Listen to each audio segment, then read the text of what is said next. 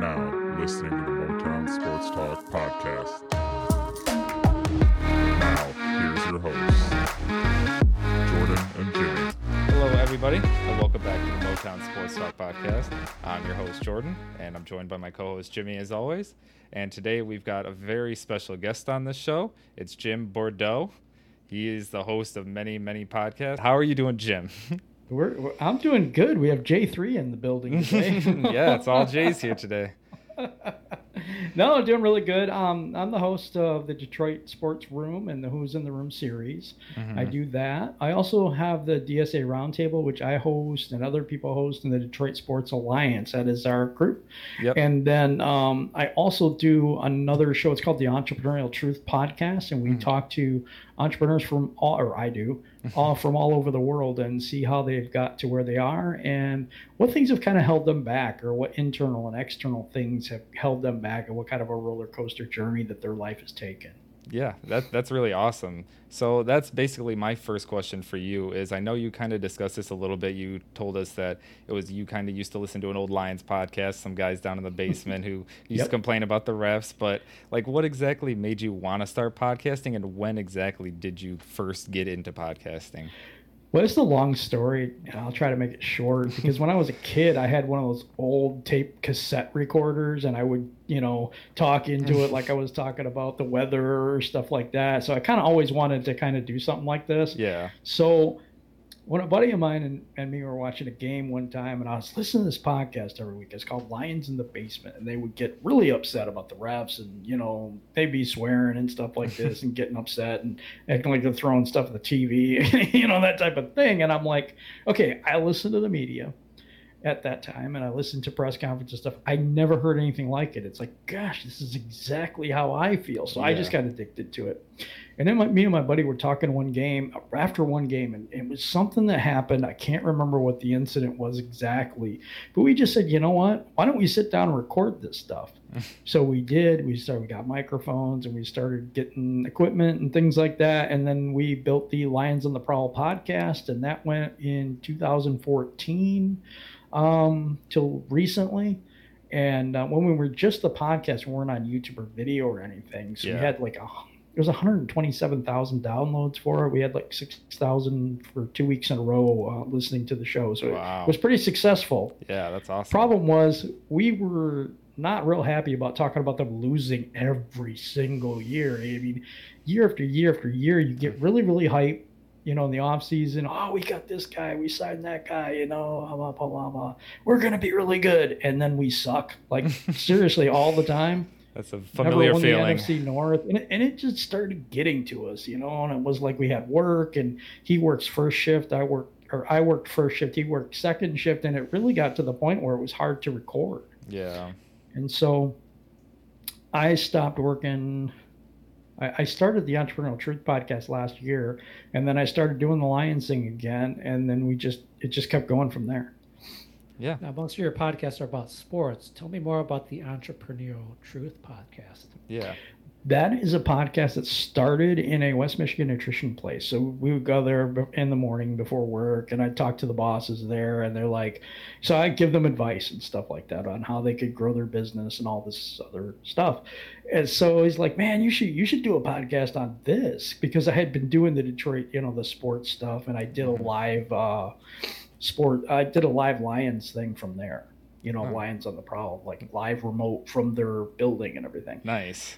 And so as we kept talking, they're like, wow, you should interview entrepreneurs. I know this person, that person. So it just started growing. And I'm like, oh my goodness. So I made a Facebook group and did it. I have 102 episodes on that right now. And I still have more in the queue that I've got to get out. But nice. It's been a journey. I had people that have been from, wanting to commit suicide and committed to a mental hospital, and then succeeding, right? As an editor, an award-winning blog person. I had a person 23 years old that has a master's degree, at 23. That's pretty good. Yeah. Good people that are extraordinary people that all had things in their life that tripped them up. You know what I'm saying? They all had stuff in their life that was like a wall or roadblock or something like that. For me personally, I had kidney failure in 2006. Oh. And so I lost both kidneys. Actually, I had like 12% function in one when I went to Wow. the ER. So I had to have emergency surgery, and they placed a port in me. And it was a grueling 5-day thing, and I almost died a few times. I think it's like 3 times. I was pretty close to death in that whole Jeez. thing. I got a transplant in 2009.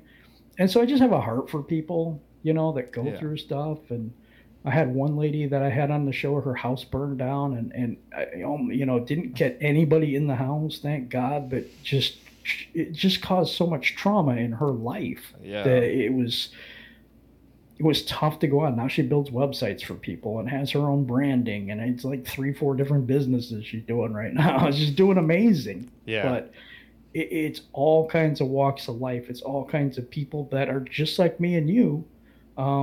But some of them make really good money doing things that I'm like, wow, you did what? you know.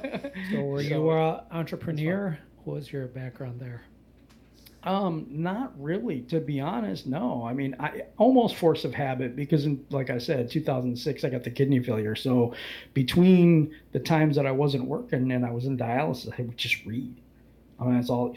You're bored for 4 hours with needles in your arms. What do you do? And I Right. just went and I read all the books that I could find. I read all kinds of entrepreneurial books and used that online knowledge that I learned to help like a brick and mortar business saying, oh, okay, we could do this and we can help you in this way. So do you have an email list? Or like, what? you know what I mean? They didn't even know what I meant. So it's like, okay, do you have a landing page? Do you have people where you can capture their email when they sign in and stuff? So you can send them the special things that you do and stuff. And how's your Facebook page and Instagram? And do you do this? And do you do that? And all those Yeah. things that could drum up business for them. Do you know what I mean? Hmm. So just trying to help out in any way I could because they were good people and just trying to make an honest living doing something they love to do. And it captures my heart. I'll tell you the truth. That's Yeah. that's more what it is. Persevere through tough times. It's always good to hear.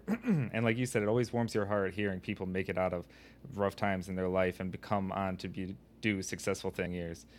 Like obviously like you've come on after your kidney failure and you've done look at all this stuff you've created. So Yeah, yeah. so that Oh, I brings say he was answering me. He asked me that, and I do websites and I do logos for people, and it's kind of low key. I don't really talk about it a whole lot, but that's how I make a buck here and there. And I'm home full time now, which is really nice. yeah. So it is somewhat of a success thing, but it's not great. Entrepreneurship's kind of up and down, and it's kind of a roller coaster. Some months it's like, whoa, I did so good this month. Next month you're crying because you have no money.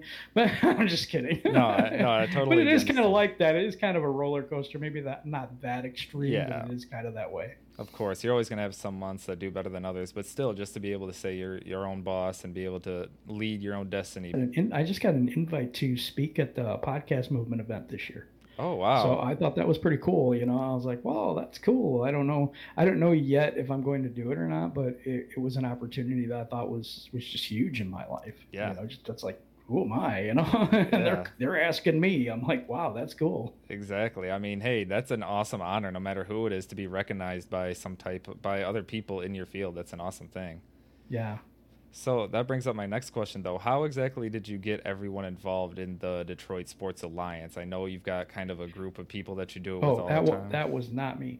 No, no, Uh, no, no, that wasn't me. So they had Luke G and Detroit Drew and uh, all these other people that were in there before me. Micro Mike was in there at the time, and there was just all kinds of really cool people that were big into YouTube that mm-hmm. said, "Hey, you used to do the podcasting thing, you're doing the YouTube thing. Why don't you come join us and we'll all pool our efforts together?" Oh, that's And we try to awesome. help other up and coming YouTubers, like a guy named Writer Wrong who comes out with content, but he's like 17 years old, a good kid, and he just joined, and so we're trying to grow and help other YouTubers, get up there, with Yeah. their following thing or their audience, basically. Yeah, that's awesome. Again, I've watched tons of their videos before. I didn't know exactly who started it. I just assumed that you, again, doing so many things that you somehow Oh put no, that no, no, together. no. No, I did their website for them, so I did that, and so everything on there I did. I came up with the logo, the new design, so I did that too. It's just anything I can do to help out. Yeah, for sure. That's awesome. All right, so you go. Let's move on to the lion stuff. You were born in Bremerton, Washington. Yes. Right? Mm-hmm. You're from Yep. Seattle. Naval base. So how'd you get started as a Lions fan? Well, this was a simple story. My dad was a Marine, and he was in Vietnam. He was towards the end of his tour, and my mom, I came right then, so she was at the naval base, and they were out in Washington State. And so I was born at Bremerton Naval Hospital out there. And then as soon as we were ready to travel, I mean, I don't think we stayed there very long at all. Of course, I don't remember any of that. I grew up in Michigan. I grew up in Muskegon, Michigan. And for me, it's just I grew up in Michigan. I was born there, but I don't remember any of it, to be honest. I've looked it up, and I've tried to learn a little bit about out there. And, it holds a little bit of a special place in my heart just because of the fact that I was born there. But I was raised here. So, of course, my dad would watch the Lions all the time. And I think for me, because when I first started watching, I can't remember. I think the coach was Monty Clark. And I just love the colors. That was the first thing. I know this kind of sounds stupid, but then it was Billy Sims, and the big one's always Barry Sanders. But I was hooked way before that. Mm-hmm. I was hooked with the Silver Rush and all that way back when, William Gay and those guys, Porsche, Spielman, Mike Kofer. Oh, that's a name I remember. Yeah. See, it's been a long, long time now. Mel Gray. A lot of people think about the returnmen that we've had, but Mel Gray was special. He was great way back then. Steady Eddie Murray instead of Jason Hanson, and we had Jason Hanson. But I remember when Jason Hanson first started, and Eddie Murray has just left, and they're like, "Oh God, who's this kid?" In the second round. Yeah. Super high pick. Yeah, super high pick, but super worth it if you look back at it. Just super worth it, So yeah, I became enthralled with them, and I have been ever since. And I watched them in '91 when they went and crucified Dallas, and then they go get murdered by Washington, which really sucked. But it was ups and downs back then. We were always kind of contending for a playoff spot, and always really close in that era. Yeah. And we kind of got rid of Wayne Fontes because we were just kind of like the Red Wings. We'd always kind of make the playoffs or get close to the playoffs, but we'd never move any farther. And they thought, well, if we get rid of him, maybe we'll go farther. And guess what? We never did. It was a bad mistake. Wayne Fontes had that habit of making comebacks late in the year. He did. Thanksgiving game, they'd string off a bunch of wings. I still remember Chris Berman on the Sunday night show calling him Rasputin, I think. Yeah. Comebacks. He's coming back from the dead. It was like year after year. Oh, he's going to get fired. Yep. A horrible start to the season, and they string off a whole bunch of victories. Those players loved him, though. And then I think it was Bobby Ross after that, and Barry Sanders just didn't like his whole offensive scheme and didn't like the way he was going to be used. And then Barry retires, and it's just a dark day. Background. Yeah, and Wayne Fontes was more of a player's coach. So it's more like a Caldwell to Patricia thing today. That's true. It's very close to that. And some players didn't like that, and Barry was one of them. And so Barry retired kind of the way he played. He just kind of sent in a little memo. I think it was in London or something at the time. And it's like, okay, well, here you go. Hand the ball off. Like he did it for all the touchdowns that he scored here. Yeah, exactly. And fans got bitter about it, but I mean, if you're him and you've been there for 10 years and this team just can't win, it's frustrating. And then that mirrors Calvin Johnson, I think, too. Yeah. With that same sentiment, it's just, my body's beat up now. Yeah. I mean, I could play another year, but for what purpose? What am I going to do? Lose again? Exactly. It's not appealing when you lose all the time. Yeah, with me being born in '94, I haven't even seen one playoff win yet. So because that was back in '91. Sorry, so yeah, it's been a rough go for me. But that's what I'm hopeful for this year. There's always this year, right? There's always next year. Exactly. I mean, the next year coming up. Exactly. This year, next Jimmy year. Jimmy knows. Hey, it's the same thing. It's been a long sentiment in my whole life, even though it's much shorter. But still, I've been saying that every year. It's like even you mentioned earlier, it's like every offseason you get hyped, all the players you brought in, all the players you drafted, you get excited, you think they're going to be great, you think they're going to be amazing, and it's just a huge letdown. It's really not like that. Here's how I think it goes, Jimmy. I want you to see if you think this is true. So we'll go into free agency, and you're all stoked. There's these 3 or 4 players that you really want them to get, right? And it's like normally They don't. They get some other guy that you've kind of never heard of before, or you've heard of, but you don't think is that great, So you're like, kind of disappointed. Well, then you start researching the guy, and you're thinking how he fits the team, and thinking, you know what? It ain't as bad as what I thought. When the season comes, you love this dude. Same thing with the draft. The draft is the same way. And this year we selected Jeffrey Okudah. I wanted Isaiah Simmons, and I've said it the whole time. I don't care. But now I love Okudah. I can't wait to see him because of blah, blah, blah. And we selected DeAndre Swift. Do I think that was the right pick? No way in hell. But guess what? We did it. So now I'm looking at DeAndre Swift and thinking, wow, him and Kerryon in the backfield, this is going to be great. But I think we change our mind on the players instead of we fall in love with it right away. We picked Big V. I'm not even attempting that. I'm sorry. But we picked Big V. Who did I want? I wanted Jack Conklin. That's who I wanted. Exactly. But now we've got Big V, so now I have to look at him and say, okay, he's not him, but he's good enough. So how many times do you think that you've seen it where it's like in the years that you've watched that you've seen the players that you wanted only to have them pick somebody else and say, well, he's good enough, and then really get hyped by the end of the season. By the end of the preseason, you're like, oh, we're going to be really good. Yeah. Have you guys done that? Yep. Yeah, every year. Every single year. It's sort of the eternal optimistic hope as a Lions fan. And if we weren't like that, we wouldn't be here. Absolutely not. Absolutely not. But that does drive you crazy, though. And it's one of the things that I find funny about our community is that, even though we picked a guy that we didn't want, or we took a guy in free agency that we're like, really? We sit there and we stand behind those players when they come in. They're ours now. Once they put that, what they signed the dotted line on the contract, they're now ours, and they're now loved by most of the fans unless they screw up, and then they're hated. But Eric Ebron is a perfect example of that. Eric Ebust, and there's a few, and the one that confuses me right now is Jared Davis.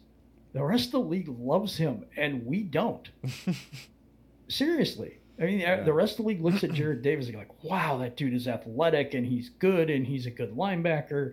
And we look at him like he over pursues. He's a terrible linebacker. He really can't cover anybody. You point him in one direction, he might hit the quarterback, but it's just a difference of how we see things in our bubble versus how everybody else sees things and how our players are used. Exactly. Speaking of guys you don't want, Antonio Brown just got announced that he's getting suspended for the first 8 games. So do we bring this guy in halfway through the season? No. Okay, if you're going to create a culture and you're getting rid of players, right? Darius Slay you're getting rid of. You traded Quandre Diggs. You're getting rid of players that are vocal. Why do you sign Antonio Brown? Number one, we already have Kenny Golladay, maybe. And then we have Marvin Jones. We have Amendola. We have Cephas. Our wide receiver position is not, it doesn't lack depth. So if you're saying, well, we want to bring in a 1A or a guy that's just a superstar, Kenny Golladay led the league in touchdown catches last year. And Marvin Jones wasn't far off. I don't see the point of bringing somebody in that could upset the apple cart. I'm 100%. Especially at that position. Yeah, I agree. That was my argument against Yannick Ngakoue, too. Same thing. Why would you try to bring in someone who has been that vocal and that negative towards the team and towards an owner and all that stuff? There's no reason to bring someone in like that into your locker room. No, we've already had that. Yeah. We discussed that on our interview together. Yes, exactly. So one point you just brought up is that Kenny Golladay led the league in touchdowns last year, and the NFL's top 100 players list recently came out, and not one single Lions player made the list. Not Kenny Golladay, not Matthew Stafford. Darius Slay did Frank make it. Ragnow. Yep, but he's obviously not a Lion anymore. So Slay has them. Yeah. So what is your sorry about that. So what is your opinion on, like I said, especially Kenny Golladay leading the league in touchdowns, being an up and coming top wide receiver, not making the top 100 players list when there was some garbage wide receivers in my opinion, at that bottom tier? It is the 3-12-1 record. If you notice, there's 3 teams that didn't have anybody on there, right? And that was Cincinnati, Washington, and Detroit. What did they pick in the draft? 1, 2, and 3. Yep. Okay, so that's one thing. The other thing is the national media the way they look at our players, look at the Madden ratings. You know, if you want to get upset, just look at that, you know, about our players and how the national perception of our team is. Because you have players leaving this team that say it's a terrible place to be, blah, blah, blah. And this isn't the first time. This is years and years of this happening. So nationally, I don't think they look at us as a decent team at all. And they do slight our players in the Pro Bowl. They do it in the top 100. I mean, I could make an argument for Matthew Stafford in the top 100. He was top 5 in every category. He was on his way to 5,000 yards. And they've also put people in there that only played 6 or 7 games that were in the top 100. So why not him? I think it's just a national perception of the Lions. The national media barely talks about them. And if they do, it's mostly negative. Unless you're talking about Nate Burleson or a former Lion in ESPN, you know, Orlovsky, somebody like that, you're mostly looking at negative comments, you know. So, and it's like they'll talk up Cleveland, which Cleveland isn't much better than we are, but they'll talk them up for 15 minutes, and you might get one little snippet of Lions news, and it's usually negative. Exactly. Winning changes everything, and that's the biggest thing. If we were in the playoffs last year, we would be, I'm sure we would have had 3 players on that list. Like I said, whether it be Galladay, Stafford, Ragnow, or anyone else. Marvin Jones even. Exactly, yeah. He was, like I said, when you look at some of those bottom-tier wide receivers that made the top 100, I think Allen Robinson made the list, and like Marvin Jones and Kenny Galladay are both by far. DJ Metcalf made the list. Yeah, he's... Seriously? He's a good wide receiver, but he's not a top 100 player. He didn't beat out Kenny Galladay. No, not at all. But it is what it is, man. All right. Speaking of players that we like, give me one of your favorite under-the-radar players from the past. From the past? Ooh, yeah. This is a good one. What do you consider under the radar? Because I'm thinking of Willie Green, wide receiver. Willie Green touchdown machine. Yep. Willie Green. I liked Johnny Morton. Benny Blades was a bigger name player, but I don't think he gets the recognition all time that he deserves. Man, there's so many of them, huh? Yeah, Benny Blades was a force back there. He was. Power. He was. Intimidation. And it's like there's so many players that I like. Robert Porsche, one of the best. Luther Ellis, underrated as a defensive tackle. Yeah. You know, in that vein. And one that I want to bring up that is almost a heartbreaking story is Eric Andolsick. He was a guard, and he was purported to be one of the strongest men in the NFL. And he got hit by a semi while he's mowing his lawn and killed. Jeez. So that was right in those 2-3 years in that area. Mike Utley also got paralyzed as a center. Yeah. So you had Kevin Glover on that same line. What kind of line would you have had if those guys stayed healthy or alive even? Yeah, Lomas Brown was that time. Oh yeah, Lomas Brown. But he's kind of recognized though, I think. Yeah. You know, if you want to go, I mean, I don't want to. Yeah, Corey Schlesinger. That's another guy. Yeah, fullback. I loved him, man. He was a little battering ram. You know, intense. I love the guy. You know. Yeah, I love guys like that. So there's all kinds of players that you go back and you think about it. And here's one, not too distant past. How about Willie Young, 7th round draft pick, ends up being a defensive end rotational almost starter for us, and then he goes to Chicago and starts for them as a 7th round draft pick. Yeah, we usually don't hit on those real late round picks. No, we don't. We hit on Willie Young. I still remember his fishing so reels. There's a few. Of course, for me, Dave Craig came over from Seattle. Little hands, Dave Craig, quarterback. They used to be with the Seahawks, and he was really good in Seattle because they ran the quarterback draw all the time. He killed every team that they used it on for some reason. I don't really know why, but he was a decent quarterback here too. Yeah, when did he play? He played in 94, I think, 93, 94, somewhere in there. He got hurt that year. I think Eric Kramer was the one that led us into the playoffs. Yeah, he won the Cowboys game, the playoff game. Yeah, dominant performance in that playoff game. Yeah, and I never think of him as a dominant quarterback. I just don't. Yeah. So where were you during that 91 playoff game? What? Where were you during that 91 playoff game against? Oh, I was home. I was home. Yeah, I didn't travel much then. I just didn't. In '94, I was in Minnesota, actually living in Minneapolis for a year for college. So it's like, yeah, all over the place. The Metrodome was like a block away, and I never went. I don't know why. I just never went. I'm scared of heights, by the way. So that's one of the things. So if I have to sit way up high, that's not good for me. Yeah. Just buried out. Have you gone to any Lions games? Oh yeah, of course. Went to Pistons games, Lions games, and things like that. But only in the Silverdome. I haven't been to Ford Field. It's a 3.5 hour drive for us here. So it's a ways. It's actually faster to get to Chicago from here. Jeez, because you're on the western side of the state, right? Yeah, we are in Muskegon, like right up against Lake Michigan. Oh, geez, yeah, that's Lake Michigan's 10 minutes from my house. Wow, that's awesome. Yeah. Yeah, Michigan is underappreciated, huge state. Yeah, it is. I mean, people don't realize how far the north to the south of the state is. If you include the UP, it's crazy. Mm-hmm.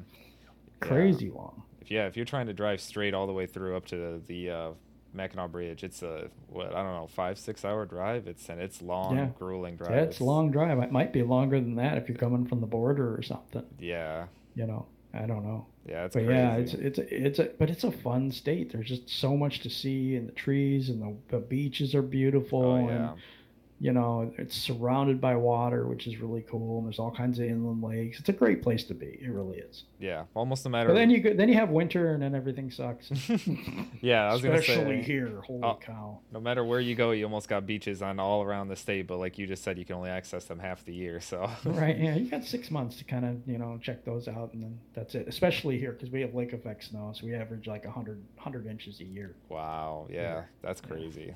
Yeah, it is crazy. All right. So we'll move on to a little bit more modern Lions topics now. So my question for you, I know we discussed this a little bit on our interview, but talking about the offseason and some of the pieces that the Lions have brought in, do you think that we've brought in enough pieces on defense to revamp this just totally bring it up to what Matt Patricia thinks it's going to be? Or do you think it's going to be about the same and we're just going to keep rushing 3 and not get any pressure on the quarterback? I think that we don't. I think we're never done building. I think Bob Quinn's even said that you're never done. But I think there's more pieces there than people realize there are. Oh yeah. Deshaun Hand is someone people has really forgot about, and that guy, he put up he could be an elite defensive tackle, pass rushing defensive tackle, D end for us.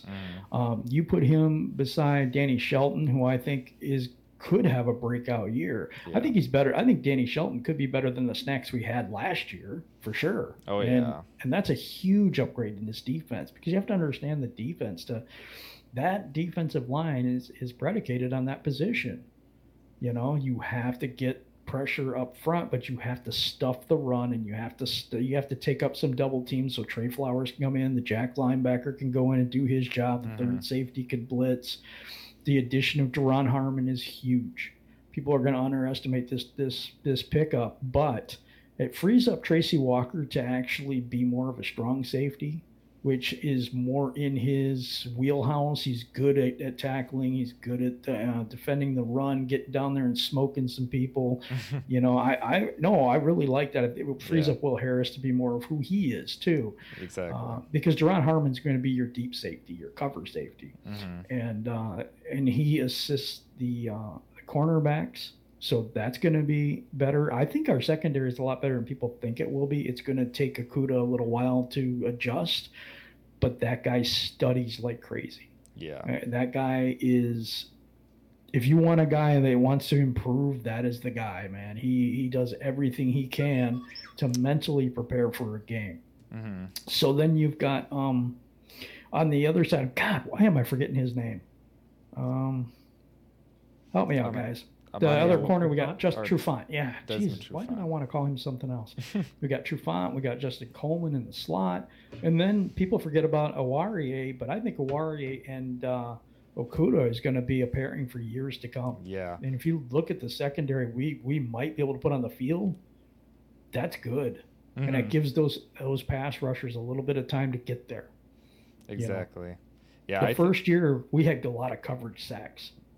Mm-hmm. And I think you'll see that again, but that's also predicated on the nose tackle position too, because every position helps the other in this defense. Exactly. Yeah, it's all equal balance, if you could say.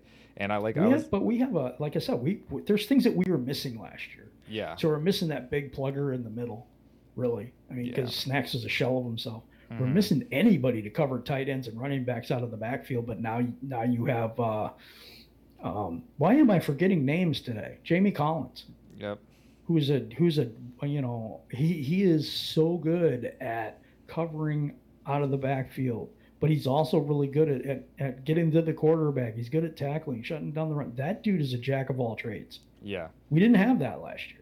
Exactly. What we really didn't have is depth at all on the defense, like you said, because once players started dropping like flies, we didn't really have anyone. There's your problem. What happens if Danny Shelton opts out? Mm-hmm. Now, who do you have there? Penasini? You don't have Atkins anymore. Kevin Strong? Yeah, I don't even know who we put at nose right now. That's what I'm telling you. The depth is not good. Yeah. It really isn't. But if all those pieces stay healthy and they all stay in the game, could be a really good defense. Yeah. People don't think that, but yeah, they judge it on last year, which we had a lot of players hurt last year. Mm-hmm. Yeah. And that's difficult for us. Do I think we could add another player? I don't think we should, but no, I really don't think we should. Yeah, I agree. I know we discussed this on the interview with you and me, but I think that we could add Mike Daniels if he's willing to take a veteran minimum. I think he could be, if he's, again, stays healthy, that's the biggest thing. I think he could be maybe just a little bit of depth for that nose tackle position. But as you were... He's more of a pass rushing DT than he is the space eater type that we need. Yeah. So if I was going to go and get somebody, I would get a backup for Danny Shelton. I think that's the one area we're really, really weak in. Mm-hmm. On the converse side, a backup position for Frank Ragnow. You Yeah. got Bo Benchwell, and there's another guy that's a center, but that is a really big drop from center to your second in line. Our depth is really bad in certain areas. What do you think about Nick Williams? I like Nick Williams. I think he was more of, like I said, the pass rushing defensive tackle, although he can do both. I think that's why they got him. He can do both. He's a veteran. He's 30 years old already. I worry about him because he's only had one good season with the Bears, but I don't see him plugging a hole. You know what I'm saying? Like that big defensive tackle that we might need, like Snacks or somebody like that. Mm-hmm. I think he could slide into that role.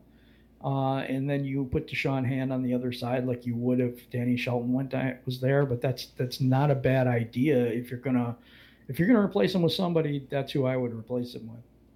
So do we bring Andre Fluellen back for the? No, I think that he had so many contracts with the one. Remember, it was like him and okay, names are killing me today. Don Muhlbach. It's like 1 year deal. With Fluellen, it was like, is he available still? Okay, let's just bring him in. Every time we needed somebody, we would bring Fluellen in, and he actually didn't do a bad job for us. No, he was. But it was a backup. He was always available. Yeah, that's the thing. He was always ready for us. Let me tell you something about why I'm worried about bringing free agents in. Okay, because we have people out there like Everson Griffin. We have. A bunch of players that are big names and all this stuff. Every penny that we spend on the salary cap this year takes away from next year. Let me explain why. At this point, the NFL has decided that $175 million is going to be the basement cap for next year. So that's the lowest it can go. But assuming all this happens over the 4 years and the COVID and all this stuff, we don't know what's going to happen with stadiums, with fans and all the revenue that they bring in. It's all based on that salary cap number. So we have like $23 million left. That will break even for next year. If we held that money over, we'd be breaking even. Yeah, Jimmy and I discussed that a little bit. What I'm saying is this: we're so used to the salary cap increasing that we want to spend all the money we have.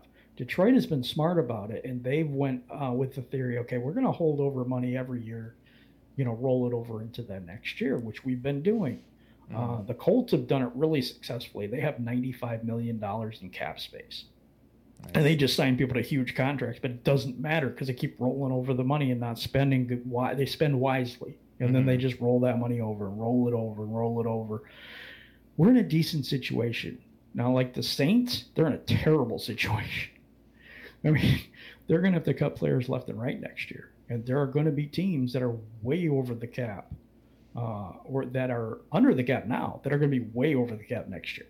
Mm-hmm. It's an unprecedented situation where normally, we would go get somebody, and it'd be easier to go get somebody. Can we kick the can down the road a little bit, restructure a contract here or there to accommodate another player? We could, but it would really jeopardize what we have been doing with the cap and what the Lions have been able to do. Do you remember the years of cap hell with Martin Mayhew and all those guys? And every single year we had to cut players and lose people, and had to let Ndamukong Suh go because we just couldn't pay him as much or match a contract or this or that. We're not in that situation anymore. Right. And that's the reason we're not. We don't sign a lot of these big name free agents, and that's probably why. Mm-hmm. Yeah, back when most of our salary cap was tied up between 3 players, and Suh, Johnson, and Stafford. So, yeah, Jimmy and I discussed that a little bit on our show about how they're kind of pushing the salary cap ahead a few years and kind of changing that up a little bit because obviously they don't, like you said, they don't really know exactly what's going to happen with the total revenue. They're just trying, but the salary cap for this year is staying the same. That's the one main thing. Yeah, it's staying the same, but then next year it drops significantly. And that's part of the reason. Bob Quinn was on his press conference. He said, well, we can't get the guys in for, physicals and stuff. We can do it on off campus, like at the hospital, Ford Hospital, whatever, but they can't bring in players to work them out. They have no idea what they're going to be like. To interview them via Zoom and interview them in person is 2 different things. Exactly. And when you're making that big of an investment in someone, you really want to work them out and see how they're doing, and put them through your drills with your coaches and your team and your team doctors so they can look at them and report back to you. They don't have that opportunity. So that's another reason that we're not signing anybody at this point. Yeah, exactly. So you talk to more Lions fans and insiders than maybe anybody. So tell us, how do you feel like we're going to do this year? I got us at 8-8, and that's barring injury. Yeah, a little optimistic. I'm just being honest. I went through the whole list of the teams that we play and matched them up, and I had to. My formula for every year is I take every team and I think, put them against our guys, and it's all on paper, but it's also from experience. And so then I look at the teams and I look at our the way we play, the way they play, our defense, their offense, our defense, and then they take that number that I come up with, and I subtract 2 games for the refs. And then, so I had them 10-6, and then they went back to 8-8 because the 2 games were going to get screwed out of this year. Because you always have to count that. Right. Yeah, Speaking of the refs are talking about their opt-out options right now. So if a bunch of refs opt out, what do you think that's going to do to the Lions season? Oh, it won't matter. It's directed by the NFL. If it hasn't been directed by the NFL to do this to us, it wouldn't happen every single year. It wouldn't happen over and over again. Do you think the officials have changed in the last 40 years? Because I do. And it doesn't matter who the ref is. It seems like how do they always get it wrong for Detroit? It just doesn't make any sense to me.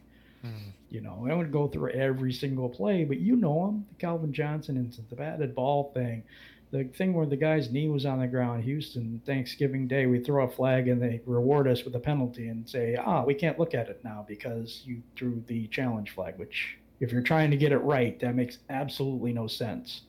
Calvin Johnson sitting on his butt in the end zone with the ball in the air, that is not a touchdown, folks. Seriously, there's stuff that I've seen over my time in Detroit that is so egregious. I can't even believe they saw the same thing that I did.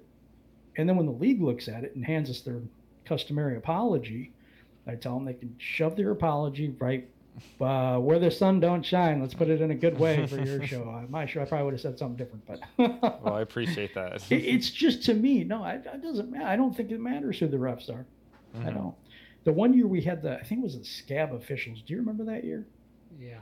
and Green Bay got screwed in the end zone or something, and I can't remember the whole thing. They cried and whined so much, and they actually got the regular refs to come back. That's how much they hollered and whined and all this stuff, So when it happens to other teams, changes come. When it happens to our team, it's okay. Yeah. And I've lived with that my whole life. I do believe it's Detroit versus everybody. I totally believe in that. It's too much to be coincidental if you're even looking at it logically. Look at statistics. There's no way this one team can have this many bad things happen. It's not logical. Well, as they say, you're not paranoid if they really are out to get you. Exactly. Right. Yeah, we could go on forever about all this stuff and times that the Lions have been screwed. And I'm sure I could go on for a whole day, and you guys could go on for a couple more days. Yes, exactly. All the times that we've been screwed. So, yeah. So speaking of being screwed, what are your thoughts on Kenny Galladay and T.J. Hawkinson and Justin Coleman and Amani Ward and a few other players who have tested positive for COVID-19? What do you think about that?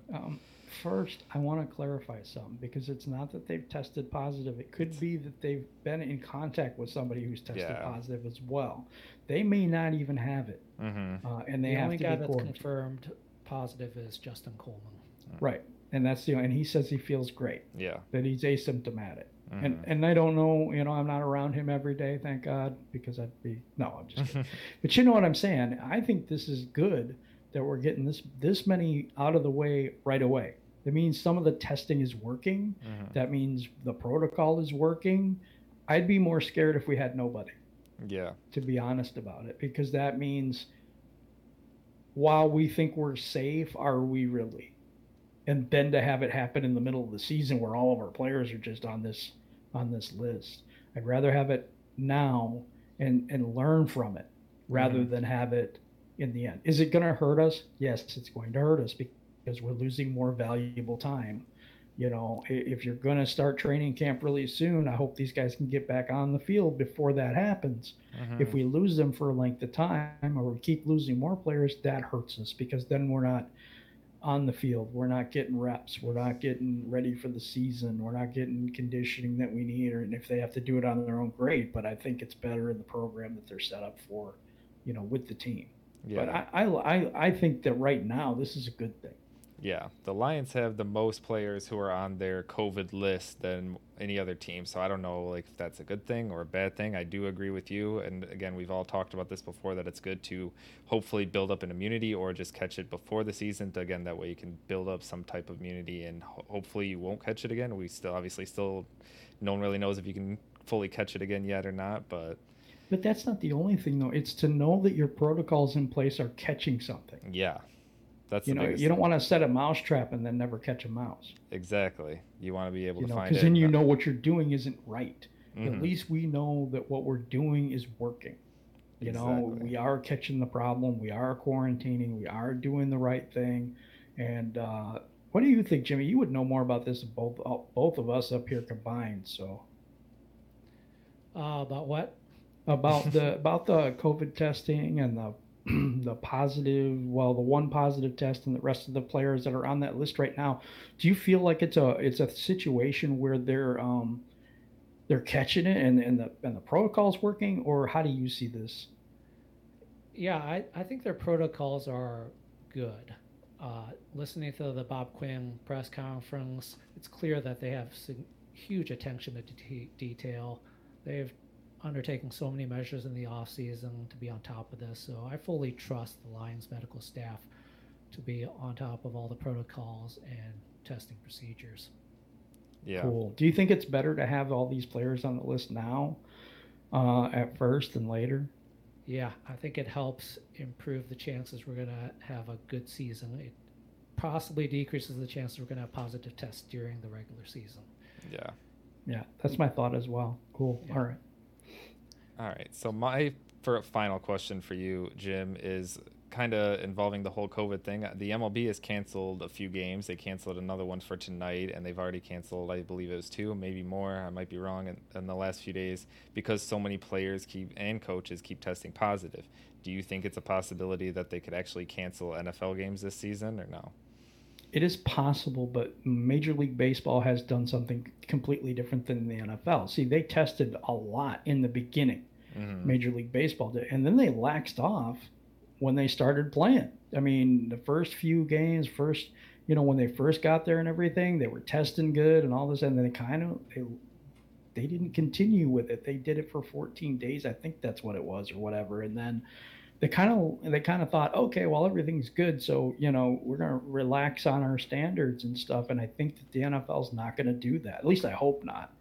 At least I hope that they take a page out of they look at what the MLB is doing right now and what's happening to them, and they understand that the testing is important to test more often and to be able to do the test correctly so that they avoid the false positives and false negatives that sometimes come up with the test. I think that's the most dangerous thing about this whole thing. Thinking that you don't have it and you're out there going, yay, I don't have it, blah, blah, blah. Justin Coleman, I think, didn't he test negative the day before and then tested positive the next day? I'm not sure. I believe that's the case, and he's even saying, I don't even know if this is the right test, so they have to test him again. What if it comes up negative? Is that one false positive, or is that him testing positive? That is a difficult thing about this testing protocol, is that you're getting some false positives and false negatives. The false negatives are worse because of the fact that those people are thinking they're fine and they're infecting other people in your facility. Your teammates. You got to realize these tests are qualitative tests, not quantitative tests, which means they're either positive or negative. We don't know exactly how many virus particles that the test got a hold of. So it's possible you can flip back between negative and positive, just depending on how good of a sample you got. Exactly, and that's a problem. And so I think what we have to do is we have to. It's hard to do, but we have to come up with some sort of standard, and I think that's something that the NFL could do, and more regular testing, and it's all education and knowledge and learning about what we're doing right and what we're doing wrong. Look at other players, look at other teams, look at other, leagues, see what they're doing, see where they failed, and then fix it. As we go forward, we're going to learn more. And as we learn more, we'll be able to do better and better and better. And pretty soon we'll find a vaccine, and this will go away at some point. At some point, this is going to go away. Yeah. I mean, everybody agrees with that. Yeah. One way or the other. Yep. Whether it's this year or next year. It's not good, man. I see what you did there.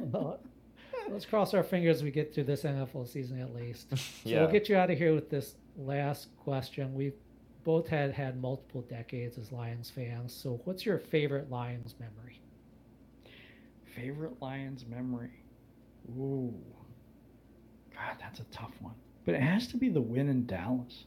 Yeah. It has to be the playoff win over Dallas. The one thing I didn't witness. Because the thing is, in retrospect, if I'm remembering this correctly, I don't think we were favored in that game. Probably not. It was a home game for us. But I don't think we were favored in it. You're right. We might. I don't know. It was close anyway, but we stomped on them. It was crazy. That wasn't expected. Yeah. At all. Right. Because think of us today getting in the playoffs. We play somebody like New England or somebody, I know that can't happen, but I'm just saying that caliber of team right away, and we just put our foot on their throat, If we had went on and faced anyone else but Washington, because they were so good that year, they were really good. I think we were making history that year. But of course, we're the Lions, and we run into the team that is it was just a terrible team for us to play. Yeah. They ran the ball really well. They kept the offense off the field. Their defense was really good. They bottled up Barry Sanders, which was difficult to do. They just had an answer for everything we did. We had no answers for them. But that would be my favorite, is the Dallas game where we beat the crap out of Dallas. Yeah, I think I'd agree with you. All right. Well, thanks for coming on our show. Yeah, we No, really- I had a blast, man. awesome. We Do you have appreciate anything you want to promote? Oh, I've got a few things going on. I even do a hockey show. So at 3 o'clock tomorrow, we have the Offside Show, and that will be on my channel. Also on my YouTube channel is called the Who's in the Room series, and Jimmy's been on it, and Jordan's been on it, and I've had a bunch of other fun people on, Jeremy Reisman, and a bunch of other guys on there that we've had a good time getting to know everybody. So you can check out that series on my channel. DSA Roundtable is going to be next Tuesday and Thursday at 8 o'clock. And then we have a show about the Pistons called Above the Rim. I'm not sure whose channel it is on. Check the DSA for your listening. I think it's 7 o'clock tomorrow night. Nice. So that's what's going on in my world, which is quite a bit. Yeah, you're a very busy man. Like I said, we appreciate you taking out the time and coming down here Thank to you. spend the time with us. All right, well, that's it. Thanks, everyone, for tuning in. We'll see you again next time.